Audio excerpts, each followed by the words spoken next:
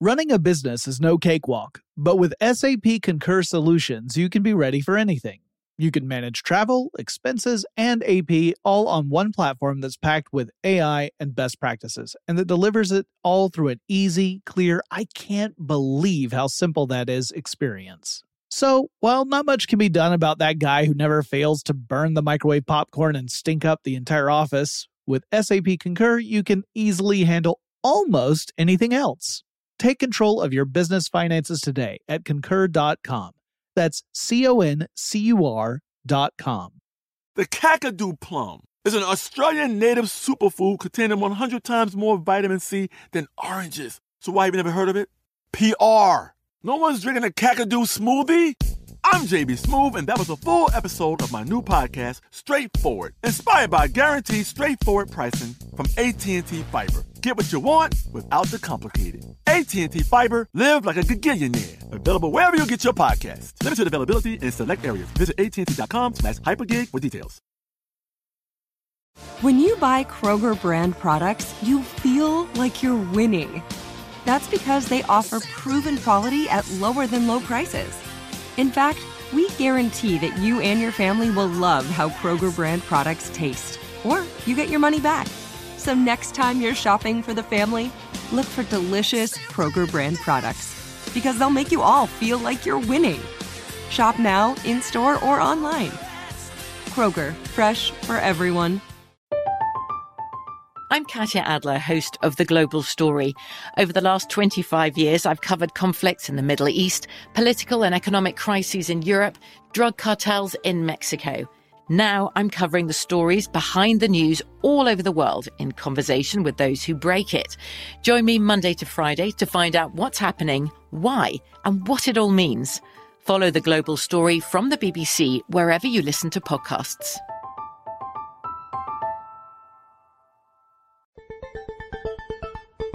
Get in touch with technology with Tech Stuff from HowStuffWorks.com.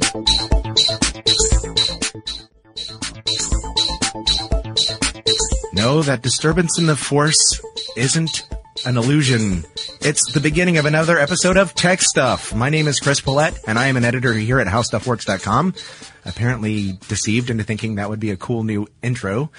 Sitting across from me, as usual, is senior writer Jonathan Strickland. Hello from a podcast from long, long ago.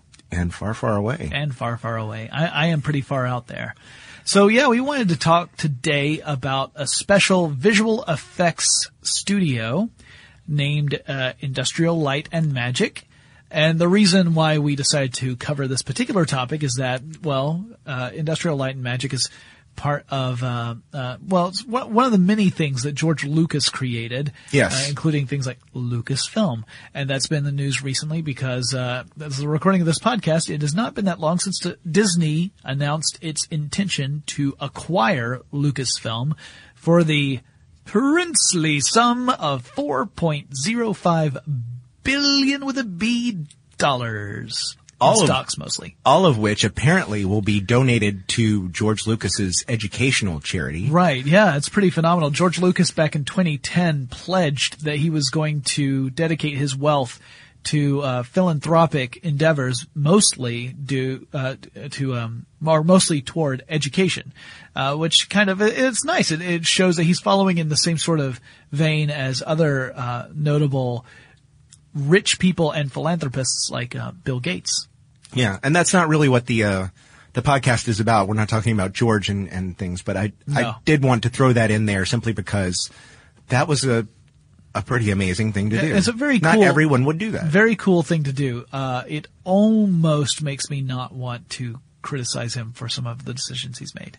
Well, I think it gives us a picture of who he is as a person. Yes. And although he does see himself, I think, as someone who is empowered to revise things that were previously released. Yeah. And then that has infuriated a lot of people, among other things that he's done.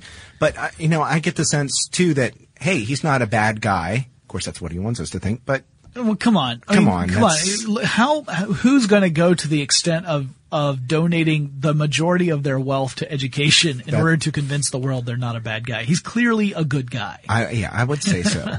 So But, he's a better guy than I am. Yeah. So well done, Mr. Lucas. But yeah, I mean, he's also the same kind of person that is driven creatively. Yes.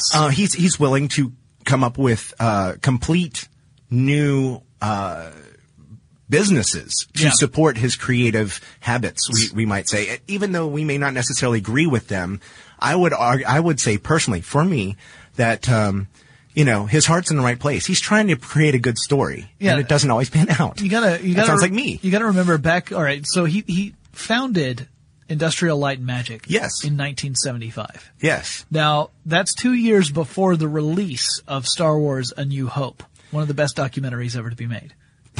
Well, he, as a filmmaker, now his filmmaking career began before that. Yes. But he, American Graffiti wasn't exactly, It wasn't a positive experience. Well, overall. it wasn't a special effects driven masterpiece. Right. It was a very good film. I liked it. But, it wasn't the kind of film that George Lucas has come to be known for. Well, the mega super effects blockbuster, which many would argue that he is responsible for, and in part due to Industrial Light and Magic. Really, the two people I think who are responsible for the blockbuster special effects extravaganza are Lucas and Spielberg. And yes. Of course, Spielberg has had quite a bit of involvement in several of Lucas's endeavors. But anyway, yeah, he founded this visual effects company, and it was partly because Lucas he knew he wanted to do things a certain way. Yes. And in order to do that, he wanted to limit his dependence upon other companies as much as possible. Yeah. So he started to make stuff. He said, well, there's no visual effects company out there that is going to do the stuff I need to have done, so I'm going to make it myself. And so he's kind of a hacker. Yeah, it really is in a lot of ways. And this was all due to necessity. He wanted to have as much control over the project as possible. And in order to do that, it meant that he had to build all this stuff. Yes. And so he set out to do it, and that's exactly what he did. It's kind of amazing. Well, there's the Industrial Light and Magic has been responsible for many different advances in movie-making technology over the years. Yes. Back in 1975, one of the first things they developed was the Dixtraflex camera system. Ah. It's named after John Dykstra, who was actually the lead designer on this camera design.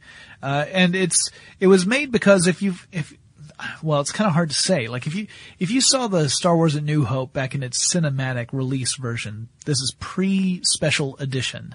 All the effects there for things like the ship battles and stuff, all the ships, all the Death Star stuff, all of that was made with practical effects. Yes. Practical miniature models.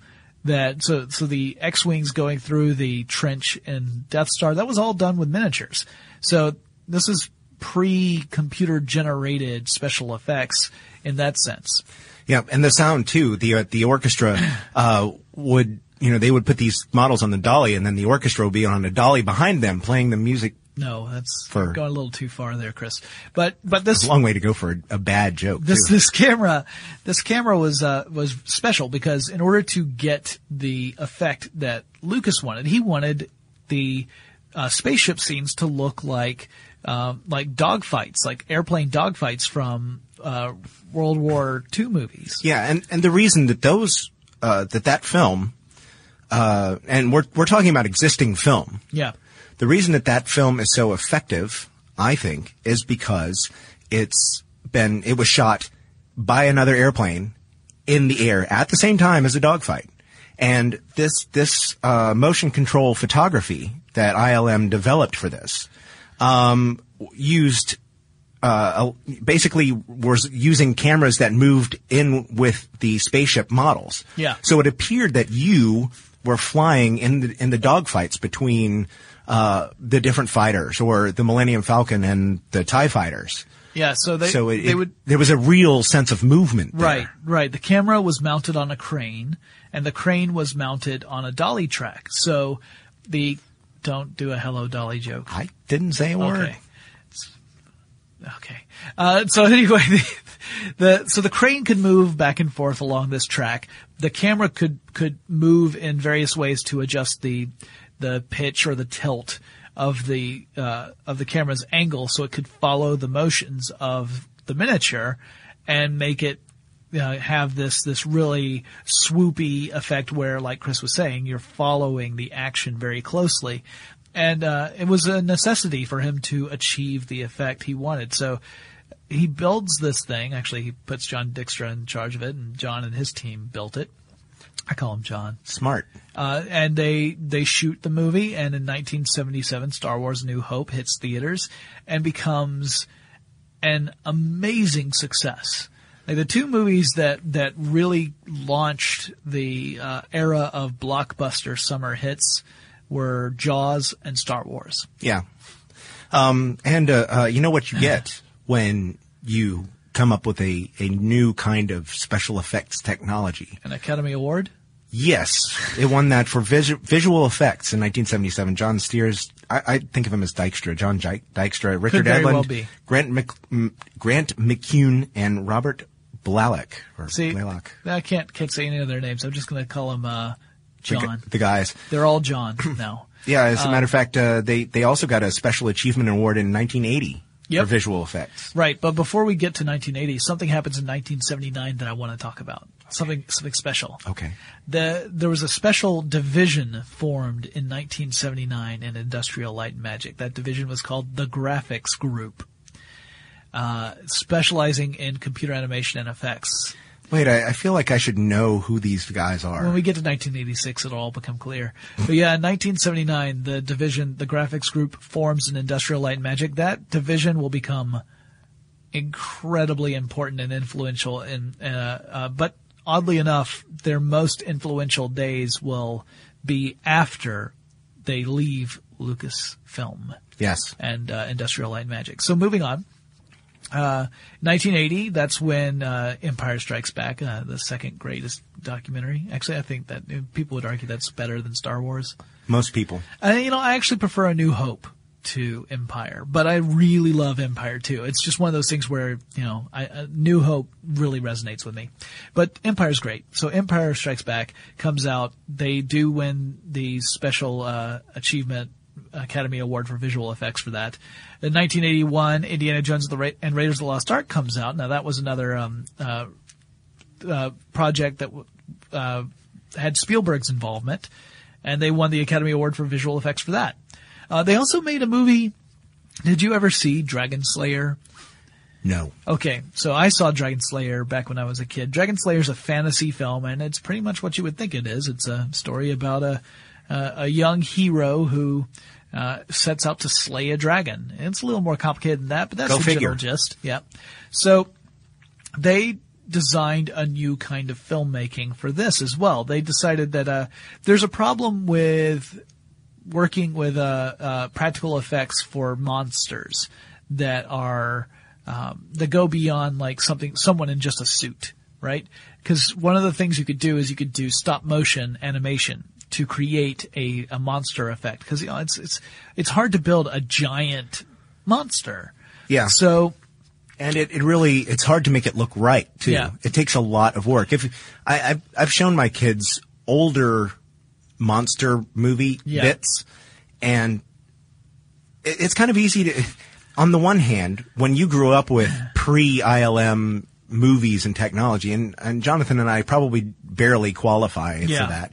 But, you look at some of the old monster movies, and you could see the zipper marks in the costumes. Right. And the older stuff, you're not freaked out by that anymore. But, the practical effects could be done very, very well. And even when they're done very, very well, it still doesn't have the same effect that the newer ones do. Right. And it's just weird to think about now. But yeah, looking at the new stuff, it looks so very, very real. Yeah, well, back then, with the practical effects, that's pretty much all they had at their disposal at this point, back in 1981. they developed something called Go Motion. And Go Motion, the way that they explain it on the Industrial Light and Magic website is that it worked by fusing, quote, both electronic and mechanical components into a device that could record the dragon, in Dragon Slayer's, movements based on an animator's design and play them back so the camera could capture them as they occurred. So the reason for this is because if they were to do it in traditional stop motion, there'd be no motion blur when something moves quickly. Because all you're doing is just taking a bunch of individual photographs, really, of objects that are not in motion, and then you're playing them back to make it look like the object was in motion. Yes. To get motion blur, the thing actually needs to be moving. It helps. But that's not how stop motion works, 'cause the name. Stop. Anyway, it was an interesting development. It was something that they had created to meet the needs of the project, without having to, completely reinvent everything. Yes. 1982, they got another Academy Award. I'm not going to go through every Academy Award Industrial Light and Magic has won because that would be ridiculous. But they got it for one of my favorite films as a kid growing up, which was E.T. the Extraterrestrial. Yes. I loved this movie as a kid. I think I must have seen it 3 or 4 times the summer that it came out, and I probably cried my eyes out every single time I watched it because I'm a sap. I've been a sap all my life. I still am a sap. I probably could watch E.T. without crying now, but back as a kid there was just no hope. But anyway, that was another very popular film made by Lucas and Spielberg.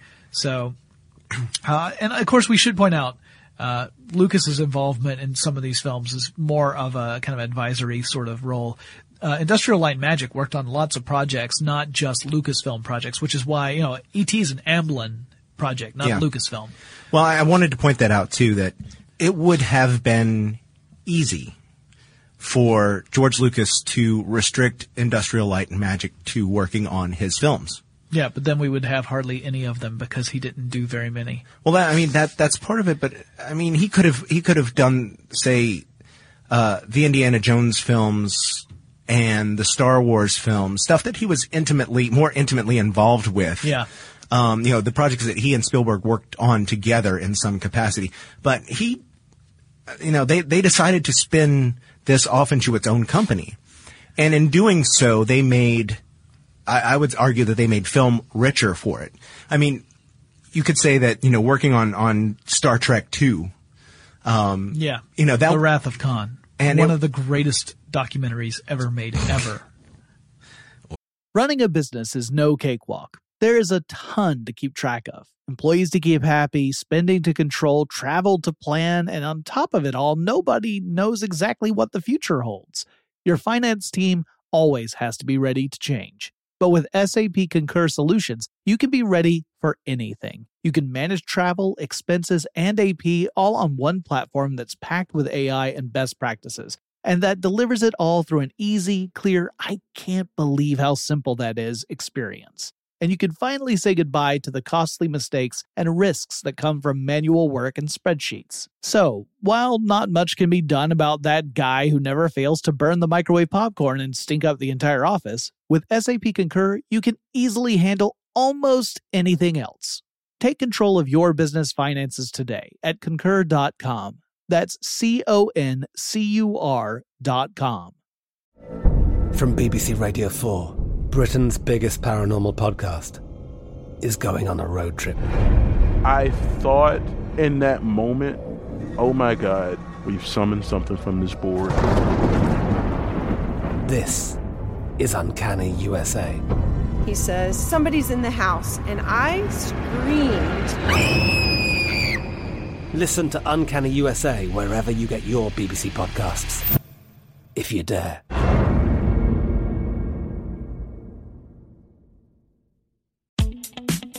Hi, I'm Michael Rappaport. And I'm Kibi Rappaport. And together we're hosting Rappaport's Reality Podcast. We have a passion for reality TV, and we're inviting you into our living room. We're talking tea, we're dissecting the drama, and we're giving praise to the single greatest form of entertainment on television today. That is right. Reality TV is the greatest form of entertainment on television today. Here are some examples of what you'll hear from us on Rappaport's Reality Podcast. This is where we discuss all things reality TV, all things popular culture. And a little bit of Rappaport's reality, the reality of bit. us. We're figuring out. And if we had been recording these last 4 or 5 days, it would have been, the podcast juicy. would have taken a left turn.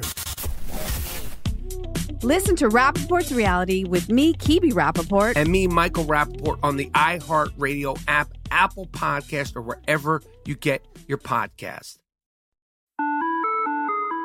Hi there, I'm Bob Pittman, Chairman and CEO of iHeartMedia. I'm excited to announce a new season of my podcast, Math and Magic, Stories from the Frontiers of Marketing. Our guests this season remind us to embrace change and fearlessly look toward the future. Like Andrew Jarecki, award-winning filmmaker and creator of Moviefone. The studios didn't really control the theaters didn't control the studios. And I thought, well, there's a window in here where I could make things easier for the consumer and also make something that would be very useful for the industry. Or Kellen Kenny, Chief Marketing and Growth Officer at AT&T, who installed fiber in customers' houses rather than leading from afar. It is so crucial that you spend time with the customers. That is the best lesson. In these exciting times, we're looking to the math, the strategy and analytics, and the magic, the creative spark, more than ever. Listen to a brand new season of Math and Magic on our very own iHeartRadio app, Apple Podcast, or wherever you get your podcast. So you might say, well, you know, there's this whole Star Wars versus Star Trek, which I think is silly anyway, personally. But, you know, you might say, well, you might want Star Wars to be the dominant science fiction space franchise.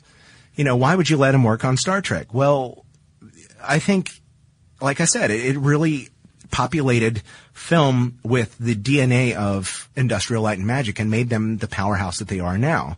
And yeah, I mean, they got a nomination for that too.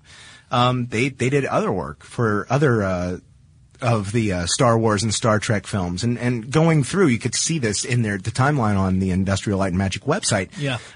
But yeah, they really, and they got involved in stuff that, now you would say also, these films are going to be heavily dependent on special effects. And you would expect that to be so. But on other stuff like, you know, you would see it too for things like Back to the Future, the Back to the Future franchise. Right. But he also worked on, Industrial Light and Magic also worked on stuff like Out of Africa. Yeah. And Young Sherlock Holmes. Stuff that had special effects, but some of this stuff is less special effect driven. The special and special effects in this case is making it look photorealistic. Right. Rather than looking fantastic. Yeah. Yeah. I agree. And you know, there are other analogs we can compare this to, like the Weta Workshop, which did all the work for the Lord of the Rings movies and The Hobbit. Yes. Has also done work for other production companies. So they have done design for lots of stuff, not just the Peter Jackson production. So there are other similarities there. I'm glad you mentioned Young Sherlock Holmes. In 1985, ILM achieved something no one had done before. They created the first computer-generated character in a film, fully computer-generated character. The Stained Glass Man. The Stained Glass Man from Young Sherlock Holmes. In this case, what's happening, for those of you who have not seen Young Sherlock Holmes, which is a pretty good movie. It's slowly paced, but I enjoyed it.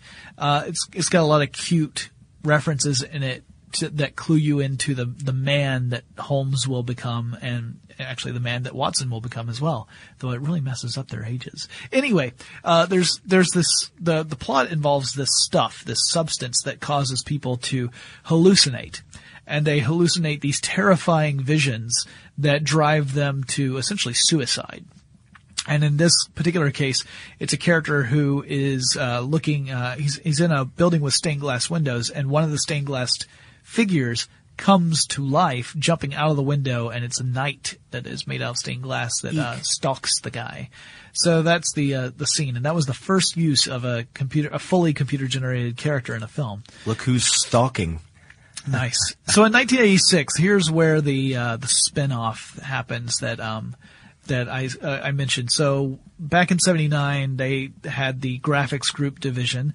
In 86, Lucasfilm spins off the graphics group division as its own company with a healthy dose of funding from a certain Mr. Steve Jobs. Who had kind of lost his job. Yeah, he was. He had a gig, and then they cut him loose. Yeah, he had just founded Apple and then got pushed off to the very edges of that company, and essentially, Thank you very much. Get out. They kind of fired him without saying he's fired, and then he said, "All right, I guess I'm going," and he left. And then, but yeah, he poured in a great deal of money to the graphics group, which became Pixar. Yes. So Pixar at this time was, again, really kind of pioneering computer graphics, computer animation. It would, of course, be several years before Pixar would enter in its long and fruitful relationship with Disney. Yes. So, but that did have its start way back then. And yeah, they were. Of course, they weren't what they are now.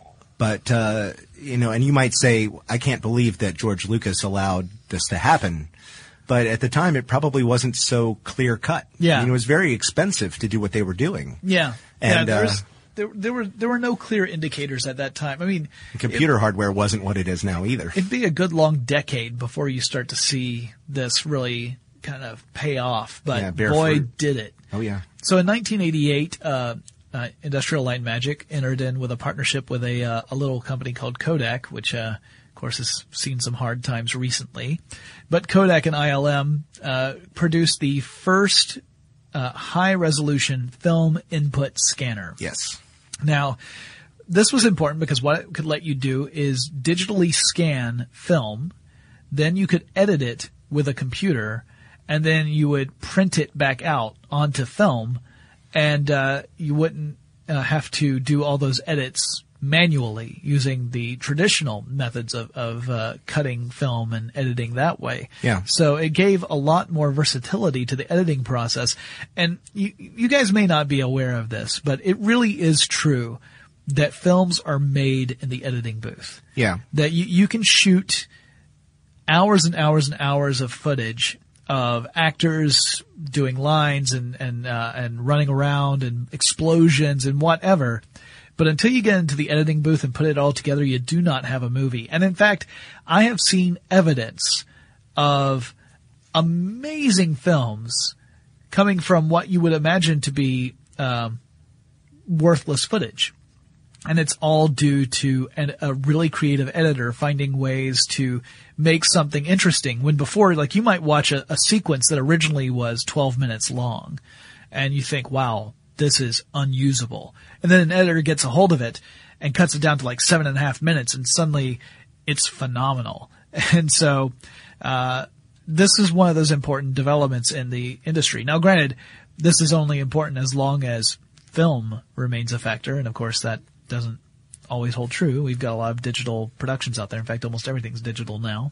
Yeah, and now, of course, thanks to who was that? Anyway, foreshadowing. Although this device used a charged couple device, image sensor, it was not a digital camera in the way that we think of now. Yeah, no, this was the scanner. So it was, you did use a film camera first. Yeah. And then use the scanner, and then it would, again, put film out so that, the projectors. You could use a projector. No, the projectors we used were film projectors. They weren't digital yet. So, going fully digital was not a viable option at this point.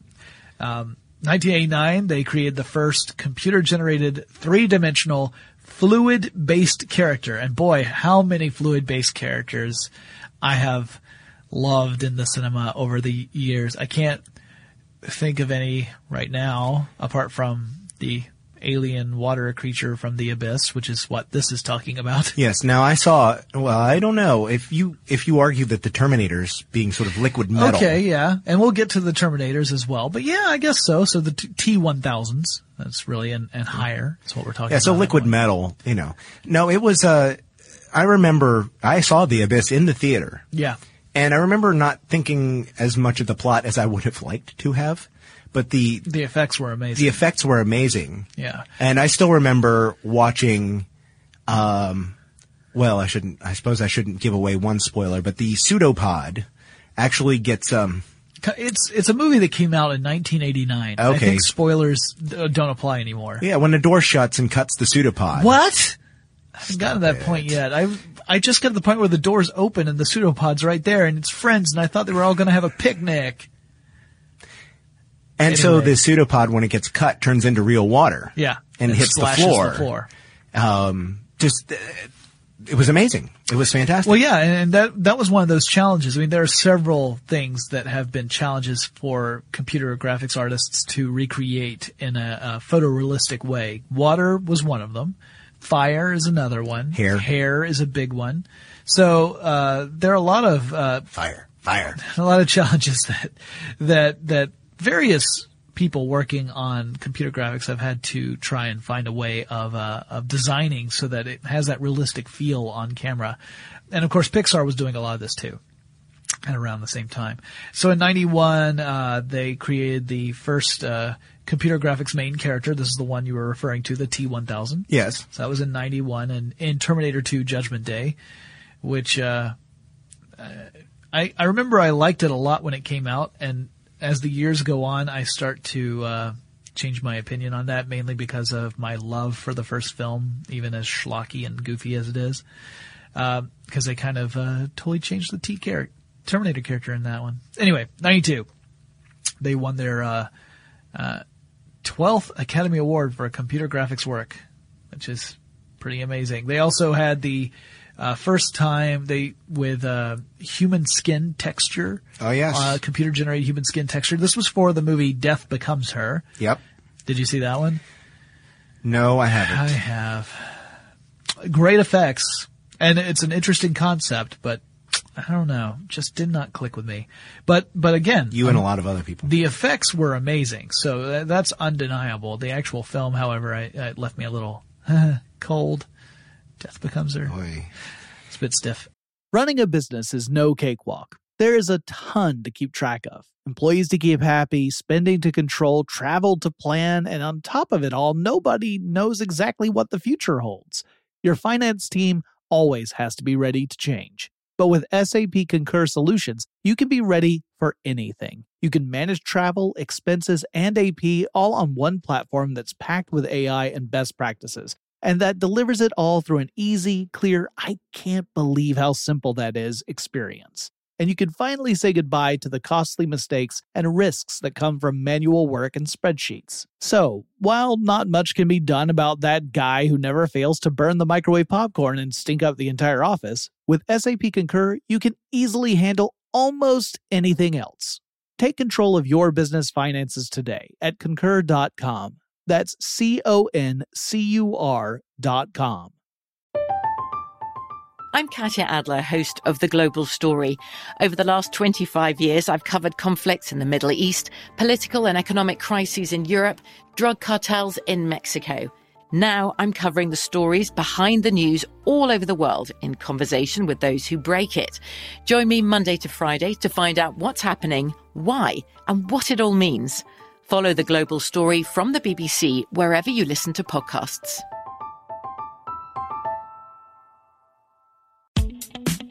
Hi, I'm Michael Rappaport. And I'm Kibi Rappaport. And together we're hosting Rappaport's Reality Podcast. We have a passion for reality TV, and we're inviting you into our living room. We're talking tea, we're dissecting the drama, and we're giving praise to the single greatest form of entertainment on television today. That is right. Reality TV is the greatest form of entertainment on television today. Here are some examples of what you'll hear from us on Rappaport's Reality Podcast.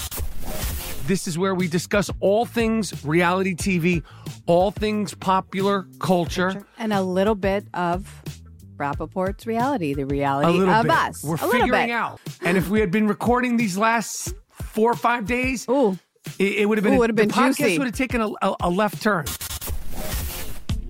Listen to Rappaport's reality with me, Kibi Rappaport. And me, Michael Rappaport, on the iHeartRadio app, Apple Podcast, or wherever you get your podcast. Hi there, I'm Bob Pittman, Chairman and CEO of iHeartMedia. I'm excited to announce a new season of my podcast, Math and Magic, Stories from the Frontiers of Marketing. Our guests this season remind us to embrace change and fearlessly look toward the future. Like Andrew Jarecki, award-winning filmmaker and creator of Moviefone. The studios didn't really control the theaters didn't control the studios. And I thought, well, there's a window in here where I could make things easier for the consumer and also make something that would be very useful for the industry. Or Kellen Kenny, Chief Marketing and Growth Officer at AT&T, who installed fiber in customers' houses rather than leading from afar. It is so crucial that you spend time with the customers. That is the best lesson. In these exciting times, we're looking to the math, the strategy and analytics, and the magic, the creative spark, more than ever. Listen to a brand new season of Math and Magic on our very own iHeartRadio app, Apple Podcast, or wherever you get your podcast. 93. Yeah, that was a short time later when they actually created a character that seemed to breathe.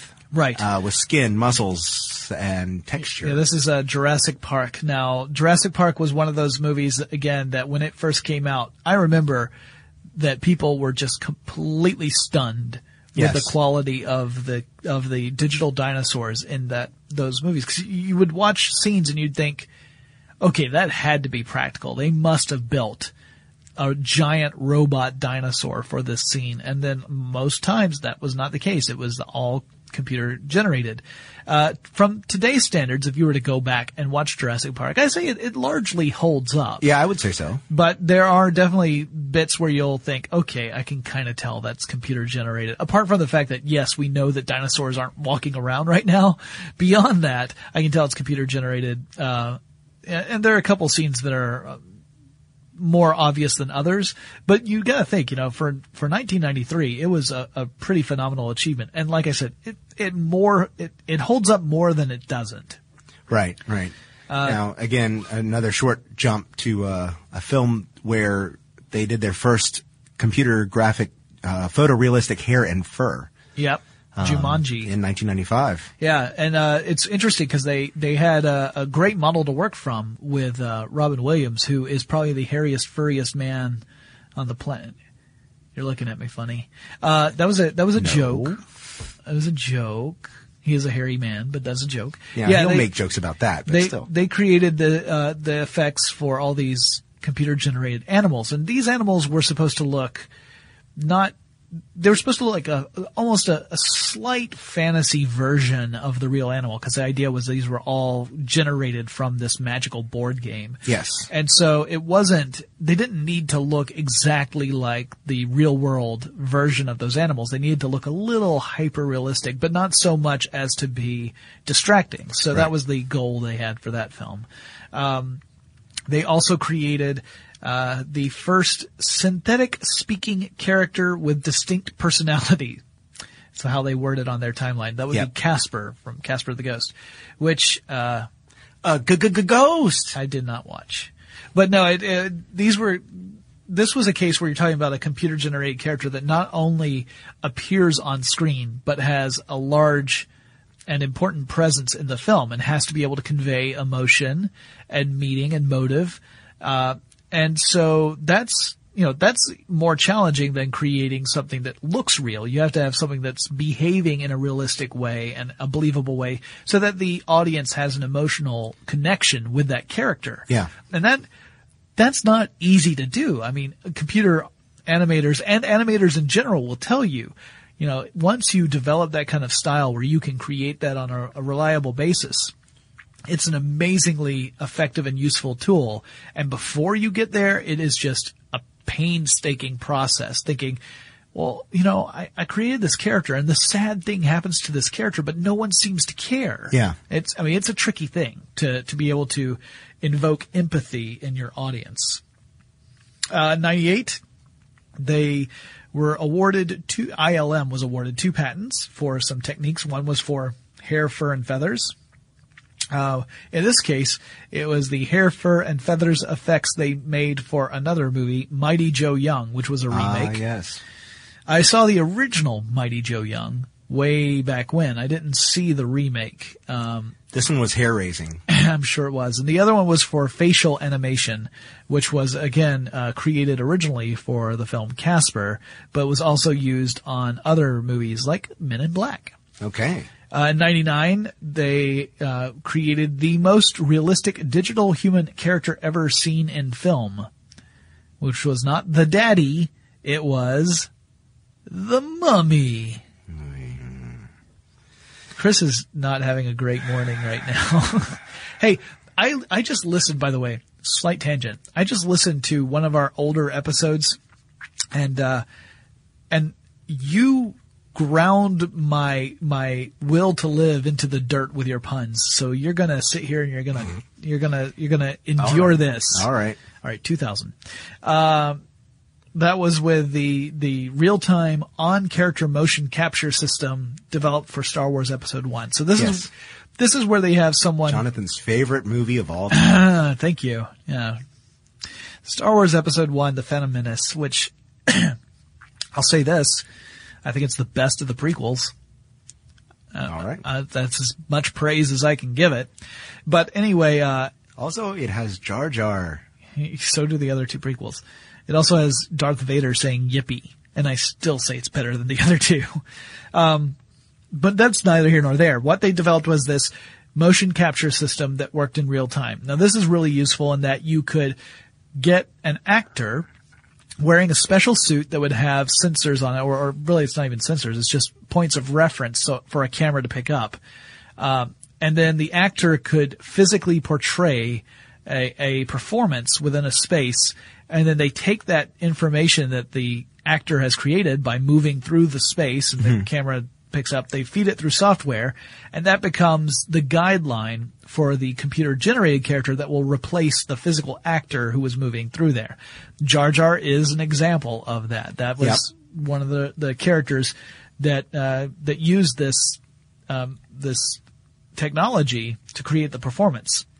Now, while I do not much care for the character of Jar Jar, I do admit that it was an interesting use of technology to be able to give a computer-generated character more of a physical performance by actually mapping it to someone's real movements. Yeah. Because otherwise you've got animators trying to simulate real movements as best they can. And sometimes it works great. And you watch it and you think, oh, well, that looks real. And sometimes you're like, that doesn't look right at all. Yeah, they're going to use this technique again in some of the movies that are coming up to pardon my pun, great effect. Some of my favorite more recent movies. Yep. They also began to develop other stuff in 2001. They developed ambient occlusion. Yeah, that's it's just what it sounds like. Yeah. Which there you go. They actually used this in the movie Pearl Harbor. It's just what it sounds like. I have no idea what you mean. Basically, they were using a combination of light and shadows. Right. Yes. It was that made the lighting appear realistic through the use of computer graphics, and it really showed up for the first time in Pearl Harbor. The movie, not the actual Pearl Harbor, not the place nor the historical event. Yes, but they with the planes and the attack on the American fleet, and that in the early morning hours, it required a lot of clever lighting. Yeah, and shadows. Yeah, you're talking about explosions. You're talking about shadows being cast by lots of different objects. You're talking about smoke. I mean, there are a lot of effects here that we kind of, you take for granted when you watch it on a film, but to be able to recreate it realistically in a computer environment is not easy. And that's what a lot of this technology went toward. That same year, they also created on-set visualization processes that would allow a filmmaker to put actors into an environment, let's say like a big green screen environment, and look at the virtual sets around the real actors, complete with the actual camera motions.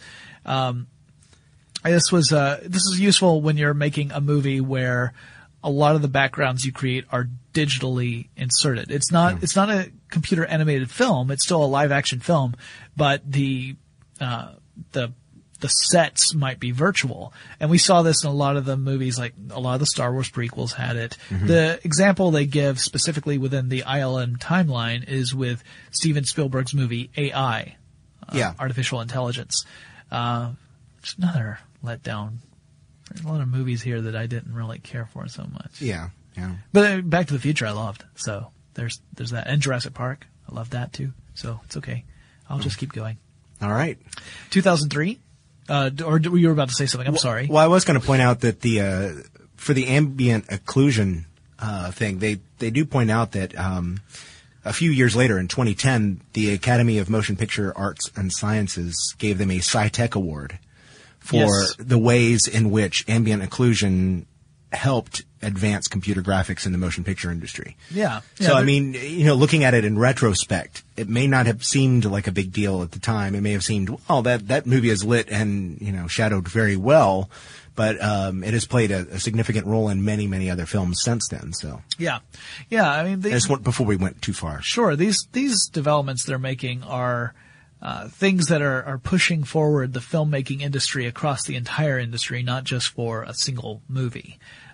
Really, ILM has done a lot to shape the way movies are today.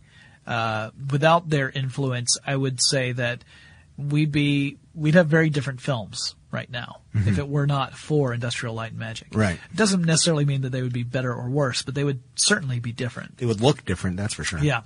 So, you mentioned the 2003, or you mentioned the awards. They also got an award for the way that they found to render skin or translucent materials from the good old SciTech Award. They also, in 2004, created a digital baby for Lemony Snicket.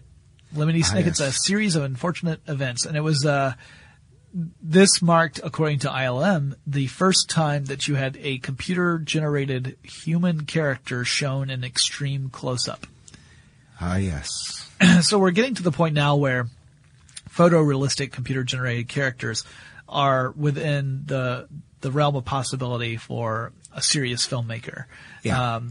To the point where it's not necessarily going to be distracting when you watch it and you think, wow, that does not look real. That doesn't mean that everyone pulls it off successfully these days, but at least it's much more possible. 2006, they developed IMOCap, which was an image-based performance capture system. Mm-hmm. And this was for one of the Pirates of the Caribbean movies. And that same year, 2006, was when Disney made an acquisition. Disney purchased Pixar. So you remember back in 1986, that's when Pixar struck out on its own. Not struck out in the baseball sense, but set out as its own company under the financial support of Steve Jobs. Well, 2006, Disney makes a move to acquire that company, Pixar. Disney and Pixar had already been making several movies together for several years, and it was a strategic move to guarantee that Pixar would remain under the Disney family, and that also it was kind of a talent grab because John Lasseter, who was the head of Pixar at the time, would become the creative head of Walt Disney Animation as well as Imagineering. So that little acquisition was made for $7.4 billion in stocks and other assets. So that made Steve Jobs the largest shareholder in Disney at that time. Yep, and put him on the board of directors too, if I'm not mistaken. $7.4 billion. Now that to me is interesting because we already mentioned, Disney's buying or trying to buy Lucasfilm. As of the recording of this podcast, the deal has not been approved, but Disney would be purchasing them for $4.05 billion. So you've got a former division of Lucasfilm, sold for not quite twice as much as what the parent company sold for. Right. That's interesting.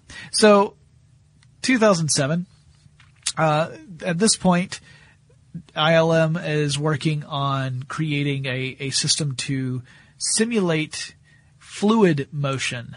And this again is tricky. We talked about getting a water effect is challenging, and that's true.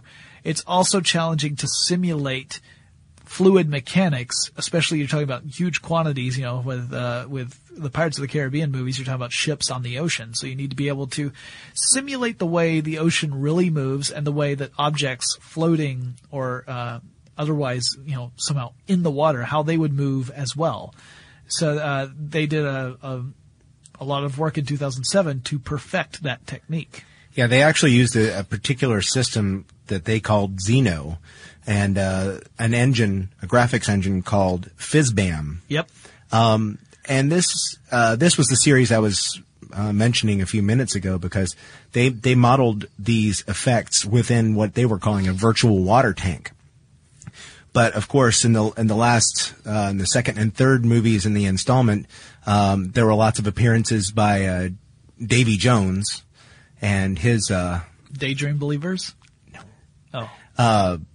His crew, who had taken on aspects of sea life as they lived underwater. Yep. And there's a really cool picture out there where they show the motion capture sticker things that they put on the actors to while they are pretending to be, or they're acting as the crew. Right. And it's kind of cool because then you go, wait, they don't have giant fish heads on. Yeah. But that's, how they did that, and the amazing sea battle effects and all the things, the giant maelstrom, just amazing stuff. And then of course, the Kraken. Yep. And in 2008, they began to work on Fez, because Fezes are cool. They are. According to a doctor I know. Also bow ties. Yes. But no, Fez was the name of a facial animation system that they had been working on. And again, this is to refine that ability to capture an actor's performance to translate it to a computer-generated character. Mm-hmm. This is one of those things that really is problematic. It's an interesting question to ask. Who is ultimately responsible for a computer-generated character's performance? Because if you have a performance within a film that is award-worthy, but it's a computer-generated character, who do you give the award to? Right. Do you give it to the animator who built or the people who built the textures and rendered everything and made it, that made sure they made all the tweaks to make the character look exactly the way the character looks? Do you give it to the actor who physically portrayed that character and it's that actor's movements that you are watching, even though it's a different computer generated body that's doing the motions? Ultimately, it was an actor who went through those motions. Is it the voice actor who may or may not be the same person who did the physical motions? It's a complicated question because the performance comes from so many different people working together to create this thing you're watching. And I know that was one of those questions that came up during the Lord of the Rings movies, because there were people who were saying that Andy Serkis should be nominated for his performance as Gollum in those movies, but how much of that performance would you say is his versus the animators who created the I hesitate to use the word physical, but the visual version of the character that you see on the screen? And I don't think there's an easy answer to that question. It may very well mean that one day we'll see a new category of award come up where it's best performance of some sort, as opposed to just best actor or best supporting actor or actress. Yes. Wow, you waited all that time just to do that. All right, 2009. We had the Vert GPU engine, which was designed to create firestorms. So again, looking at the stuff that's hard to make look real on computer graphics. Fire and water, those are big, and fur, those are the big ones. Yeah, well, they were working on the Harry Potter series of movies. Yeah. And for the sixth film, they really needed to be able to have realistic fire effects. So, it's the ILM way. If you don't have a system that already does it, go build one. Yep. Well, and they did. And so this kind of wraps up where they are today. I mean, ILM is not the only property outside of Lucasfilm that will be acquired by Disney if this deal goes through. Skywalker Sound is also in there. And, Lucas has, like we said, he's had a huge influence on the way movies are shown today. I mean, THX is another example, which Disney is also going to get. So, I mean, really when it comes down to the technology behind filmmaking and film projection, film screening, Disney's making a huge move here. And some people are a little nervous about it. I've got friends who work in effects. They work for effect houses that often will get contracted to work on companies. And some of these friends of mine are a little nervous because this is sort of showing a consolidation of effects houses. And that could mean less competition and fewer opportunities for these artists. So there are things to worry about, depending upon what field you are in. Yeah, but nonetheless, I still think it will be interesting to see. And if some of the people leave, they may very well take the ability to do these the knowledge that it takes to build these complex effects with them. Yeah, making the acquisition less valuable for there's always a chance that people could strike out and create their own companies as well and start competing with their old company. I mean, that's happened several times in the past as well. So yeah, it's too early to say, but some of the movies ILM has worked on, we've talked about, of course, the Star Wars series, all the way from episode 4 through 6 and then 1 through 3. Several Star Trek films, Generations, First Contact, Star Wars, or Star Trek Wrath of Khan, which is my favorite of all the Star Trek films because it's very cold in space. Yes, it is. With fine Corinthian leather. Yeah. The Jurassic Park movies, had The Mask, Forrest Gump, Twister. Never had I felt that a cow really did fly past someone's windshield until I saw Twister. Moo. Mission Impossible 3. They've worked on many, many, many movies. I mean, if you watch any film that has a lot of special effects in it and you wait to the end, it's amazing how many of them have Industrial Light and Magic listed as at least part of the team that worked on the effects. Also, it's interesting to realize how many films you may not have realized have a lot of special effects in them because the special effects are to make the film look more like real life. Yeah. Forrest Gump is a good one, although you could argue that, no, that's clear because Tom Hanks never actually shook hands with that many presidents. Still. But even so, that's one of those where the special effects are there to create the story, but they're not, it's not spectacle the way it would be in a big science fiction film or something. Right. So yeah, they have had a monumental effect on the movie industry. Definitely. And I'm sure they will continue to do so, even whether Disney's deal goes through or not. I'm sure it'll remain a big player in the effects industry. Oh, yes. Now, as for my own opinion about Disney trying to purchase Lucasfilm, I'm all for it. Mm-hmm. Disney purchased Marvel, and then we got the Avengers. So I'd be happy to see someone take a stab at making a new Star Wars film. You know what Star Wars movie I really want to see? What? I want to see a Star Wars movie where we find out how Anakin became Darth Vader. That's what I want to see. That's a burn. Okay, guys, if you have anything you would like us to cover in future episodes of Tech Stuff, I highly recommend you get in touch with us. Send us an email. Our address is techstuff@discovery.com, or you can contact us on Facebook or Twitter. Our handle at both of those locations is TechStuffHSW, and Chris and I will talk to you again really soon. For more on this and thousands of other topics, visit HowStuffWorks.com. Running a business is no cakewalk, but with SAP Concur Solutions, you can be ready for anything. You can manage travel, expenses, and AP all on one platform that's packed with AI and best practices, and that delivers it all through an easy, clear, I can't believe how simple that is experience. So, while not much can be done about that guy who never fails to burn the microwave popcorn and stink up the entire office, with SAP Concur, you can easily handle almost anything else. Take control of your business finances today at Concur.com.